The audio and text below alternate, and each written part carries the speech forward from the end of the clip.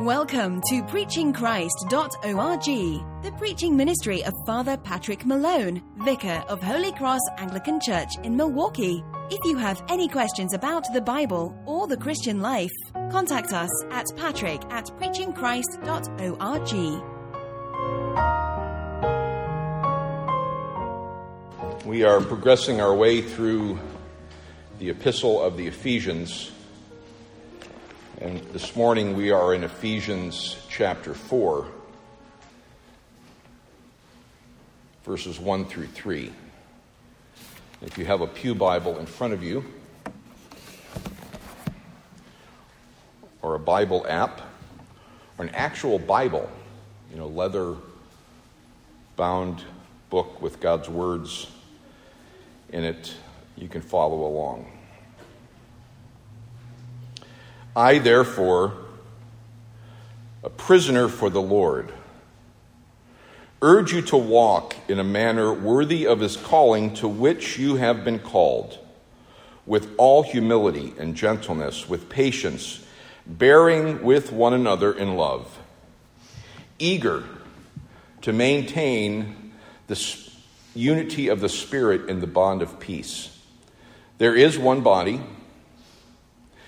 and one Spirit, just as you were called in one hope, that belonging to your call, one Lord, one faith, one baptism, one God and Father of all, who is over all, and through all, and in all.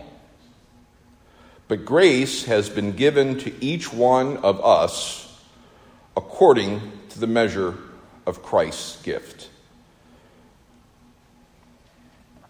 Paul is making, the epistles of Paul are basically, they have two major purposes. He's trying to solve a problem, or several problems that are taking place in the churches around the Mediterranean, what we call Europe and Asia Minor. These churches were, north of Jerusalem into Turkey and around into Rome. And there may have been churches, he may have gone to Spain.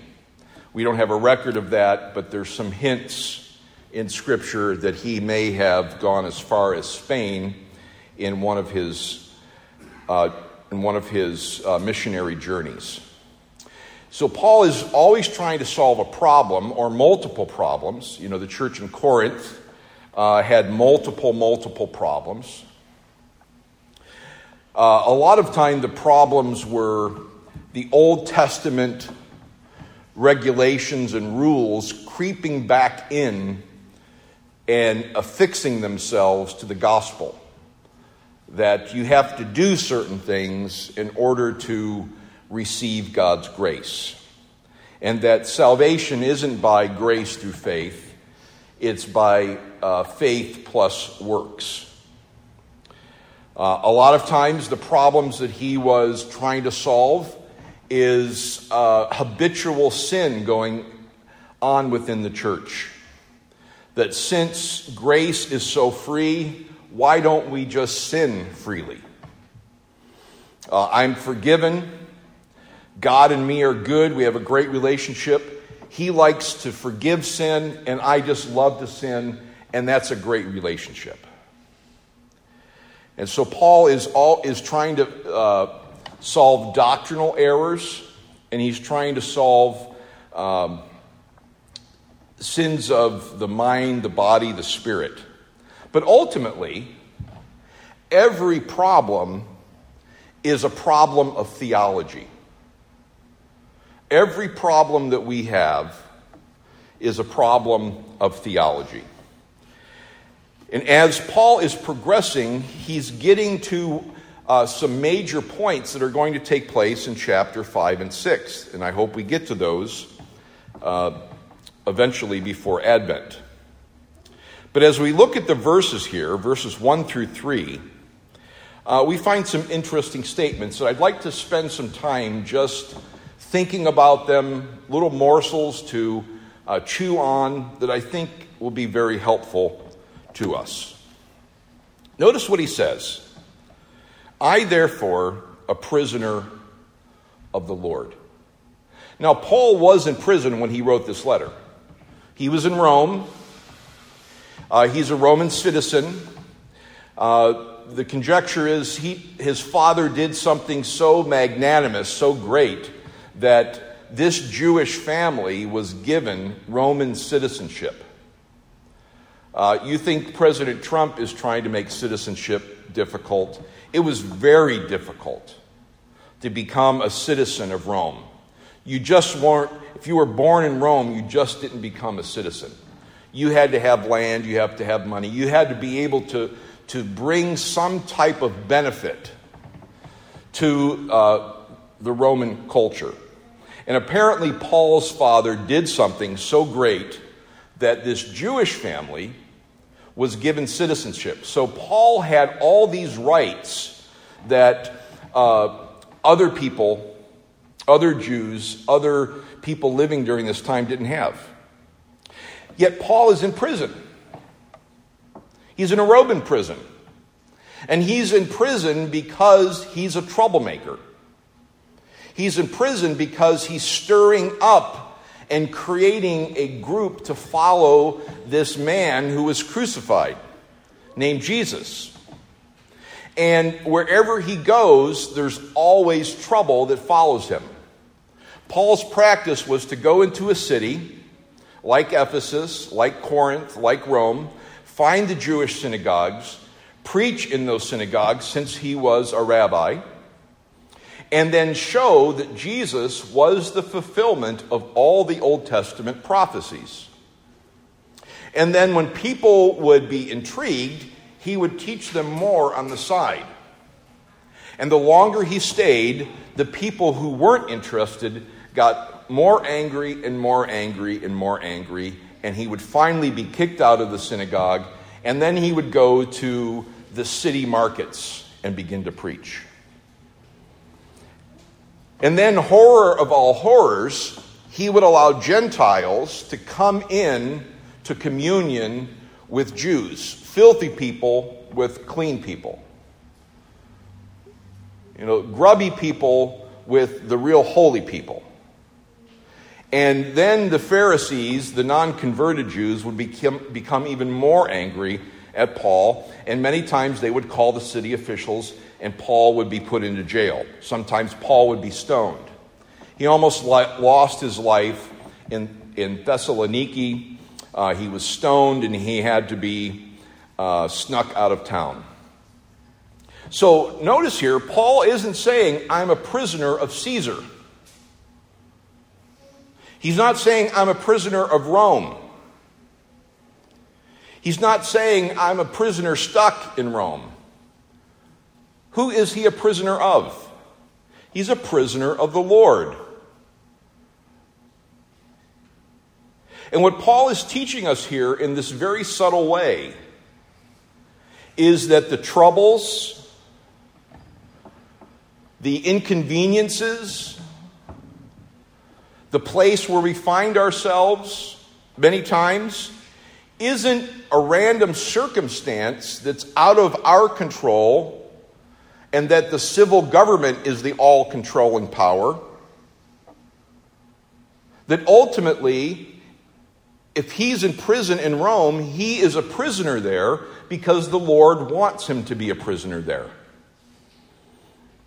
And so here, Paul is teaching the sovereignty, the control of the Lord Jesus Christ. That Jesus Christ oversees the ins and outs of our lives. He oversees the days when we're healthy. He oversees the days when we're sick. He oversees the days when we're prosperous. He oversees the days when we're not. He oversees the days when we're free, and he oversees the days when we're in prison. The only reason he's in prison isn't because he caused trouble in Rome, is because the Lord Jesus wanted him there in prison.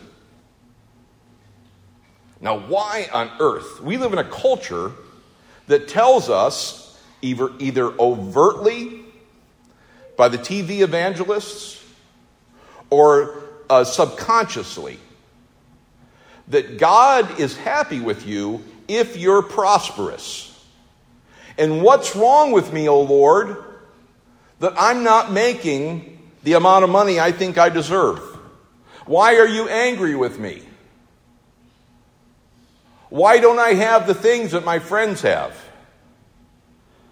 Why are not I getting everything I deserve, O Lord? And so subconsciously we feel that if times are tough, God must be angry with me. And this little verse, this little phrase, I am a prisoner of the Lord, teaches the absolute contrary of that. Paul is in prison because Jesus wants him in prison. Now, this is an aside, a little bit of conjecture.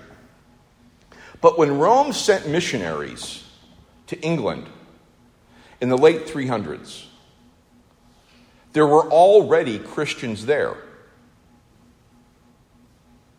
How did that happen? Most historians believe it happened because within the Roman military, there were already Christians in the military. And we know Rome wanted to conquer England. And so they sent Hadrian all the way up into England to conquer England. And with those troops came Christians within the military. And so many historians believe that the early Christians that found themselves in England were converted through the testimony of Roman soldiers. Well, how did they hear the gospel? Through guys like Paul, Christians in prison for the Lord. Notice he says, for the Lord. I am a prisoner for the Lord. Paul used his uncomfortable, solitary, imprisoned, shackled life as a springboard for the gospel. He wasn't a prisoner just by the Lord. He saw that his purpose was to be fulfilled even if he was in prison. He was a prisoner in Rome, not just because God allowed it, but because Jesus had a mission for him to do. He was there for Jesus. So as Paul is writing, he's writing them to say, I know what it's like to live in difficult circumstances. Paul knew what it was like to be stoned, almost to die, to have physical ailments, to feel of no effect, passed over. And notice what he says. Even in the midst of this terrible situation, here is what I want you to do. I, therefore, a prisoner for the Lord, urge you, beseech you, beg you to do what? It's not even stop complaining. Complaining is one of the worst sins that a Christian can commit. Because complaining says, God, I don't like how you're running things. God, you're not making my life the way I had planned it. Complaining says, you're inept. Your plan and my better plan aren't working out together. He's not even saying don't complain. He says that in other parts of the scripture. But here he's saying, don't even stop doing the negative things. I'm a prisoner, Lord, and I urge you to what? Walk in a manner worthy of your calling. Walk in a manner worthy of your calling. even in the midst of the most terrible day of your life. Paul is urging the Christians in Ephesus, and he's calling us as well, to live like godly, love-filled Christians. Now, the ancient world, they were walkers. They walked everywhere. If there was a road, they walked on it. They didn't get into a car. They didn't have an SUV. They didn't have four-wheelers. They did have boats, but they walked almost everywhere. And so walking was a common activity. And as they walked in a manner with some type of posture, character. And Paul here is going to tell us what it means to walk in a manner worthy of your calling. Notice what he says. With all humility, with gentleness, with patience, bearing with one another in love. Who wants to love when you're sitting in a Roman prison? The Roman prisons weren't like the big prison. If you go up towards Plover, up north of Madison, there's a huge prison there. It's not like that. These were dungeons filled with rats and mice. Talk about having a mold infestation. And Paul is saying, I want you to be patient and gentle, bearing with one another in love. Why? Because we are all in the exact place where Christ wants us. And we are to do this, always maintaining the unity of the Spirit and the bond of peace. This is how you grow a church. This is how you stay focused to your task and your mission. When things are rough, absolutely the worst day ever, we get up and we say, there are no accidents with God. Today is a day He wants me to live in a manner worthy of His calling, with humility, gentleness, patience, bearing with the people around me with love. Now, I've been working on a character problem 15 or 20 years. And this is a character issue that has been passed down successfully from one generation to another. And the problem goes something like this. You have some type of issue of customer service at Home Depot or Pick and Save, and things didn't go right, and you want the manager right now. Right now you want the manager. And you create a scene. And you want your rights. And eventually, if this happens often enough with a clerk or a person, they may lose their job. And this is not the testimony that God wants a pastor or priest to have. I realized one day when the clerk in front of me started crying because I was demanding my rights. Because things weren't going well for me that day. I didn't get what I wanted when I wanted it. And I became so convicted many years ago that I said, I need to stop this. And this is exactly what Paul is talking about here. And I wasn't in a Roman prison. I was at a Home Depot in Maple Heights, Ohio, when this took place. You know, fat and happy in Ohio, the pierogi kingdom of the world. And what the gospel, what Jesus was calling me to do, is to walk in the manner of my calling. It's called to be a clergyman, a priest. And I was not acting with all humility. I was far from being gentle. I was not patient, bearing with one another in love. I was a bearer, not bearing. And I could care less about the unity of the Spirit and bond of peace. And sometimes I'm successful, and sometimes I'm less than successful. But this is what Christ is calling us to do. First, that there is no situation that is outside of his sovereign, loving, and authority. Secondly, he wants us to act like Christians all the time. And a Christian is a person of humility, of gentleness, of patience, and of love. Seeking to heal relationships, seeking to be a person of peace, rather than demanding and being hurtful.